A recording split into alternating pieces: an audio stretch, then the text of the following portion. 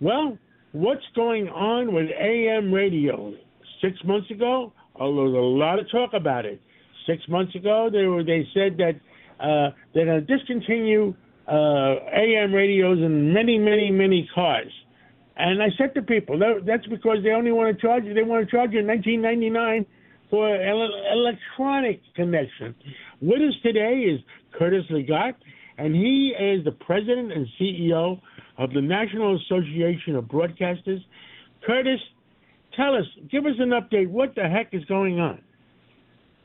Well, John, thank you for having me on, and let me just say thanks to you and your listeners and listeners around the country.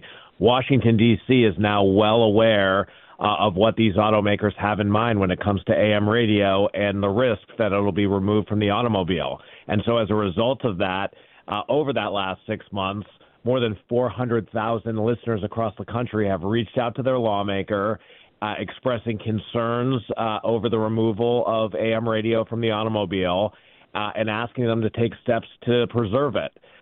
There's now legislation both in the House and the Senate to do just that, to require these automakers to enable access to AM radio in every newly manufactured vehicle, purely bipartisan, more than 240 co-sponsors between the House and the Senate.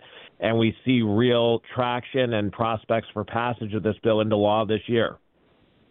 Well, I look forward to it because FEMA doesn't want it to happen because it's part of our national defense system. And it comes down to two reasons. Either we're like it's been happening in our country the last couple of years, we're knocking down our defense, knocking down our, and maybe the auto just want to do it electronically to charge everybody $19.99 for a radio connection. Which part of that do you think is true? Or maybe both? Well, what I certainly think is true is that the automakers and the tech companies are interested in charging consumers for every bit of media access that takes place in the automobile, whether that's subscription services or data plans.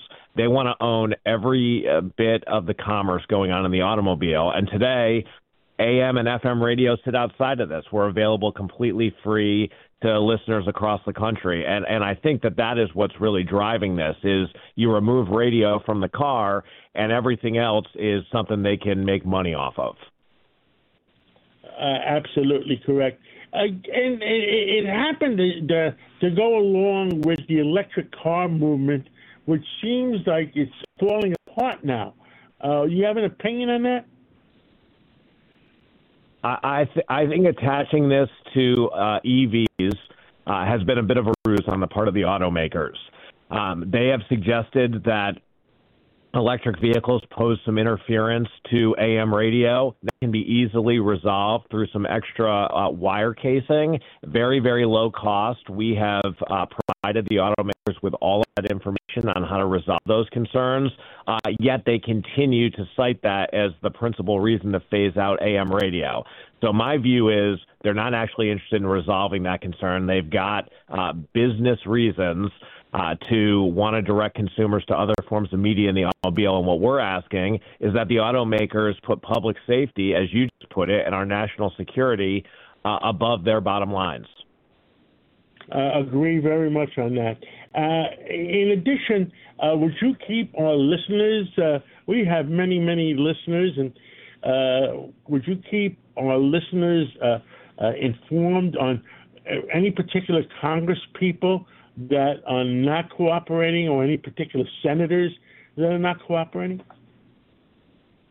Certainly. Well, the Senate bill has now passed out of the Senate Commerce Committee, and just to step back for a moment, it's truly remarkable because this is one of the few entirely bipartisan pieces of legislation in Washington, D.C. right now. This bill is co-sponsored by Ted Cruz and Elizabeth Warren and Ed Markey. You are not going to find a piece of legislation with that coalition of lawmakers.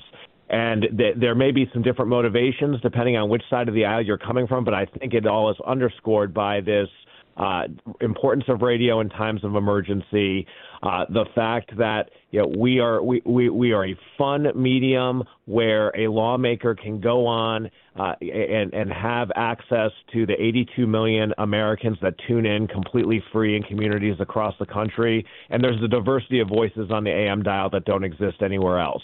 In terms of the lawmakers, so the bill passed out of the Senate Commerce Committee. It was actually brought to the Senate floor, and Rand Paul, the Republican senator from Kentucky, objected to the bill moving unanimously through the United States Senate. So he is certainly someone that I know listeners in Kentucky have already engaged and let him know their concerns.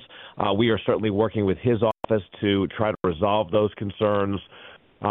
Certainly Senator Martin Heinrich, Democrat from New Mexico, has really been a leading voice for the automakers on this. And so I think the most important thing that we can do, though, is remind our champions. And Senator Ted Cruz has been incredible here of the importance of this legislation. And then our friends, the Republican leadership in the House of Representatives, the chair of the Energy and Commerce Committee is Kathy McMorris Rogers. She is a Republican lawmaker from Washington. She certainly supports our medium here. We'd like to see that committee prioritize this issue in the House. So I think engagements with those lawmakers would be really, really important. There is a landing page on the Internet that all of your listeners can go to if they'd like more information on this. It's dependonam.com. And it provides further information on the issue, as well as the ability to take action and do outreach either through email or through social media to the lawmaker in the district where your listeners reside. Depend on am.com.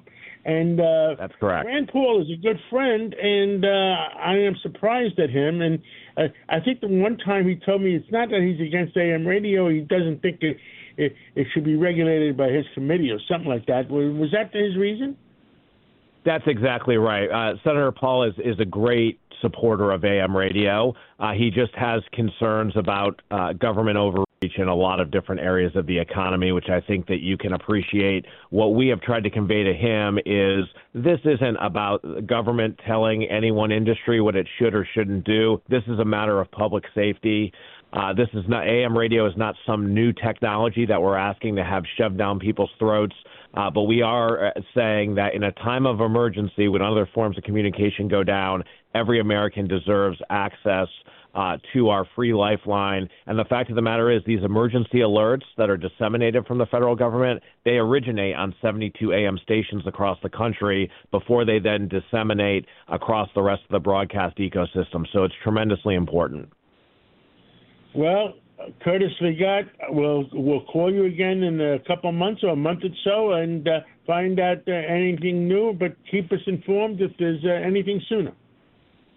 We will certainly do that, John. I really appreciate you and your listeners' attention to this issue.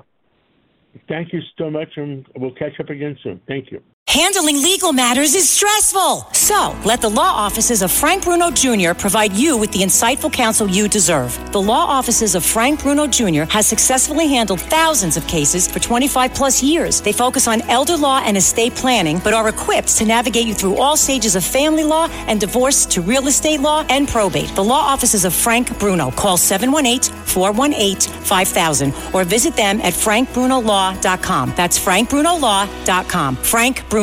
He's your numero uno.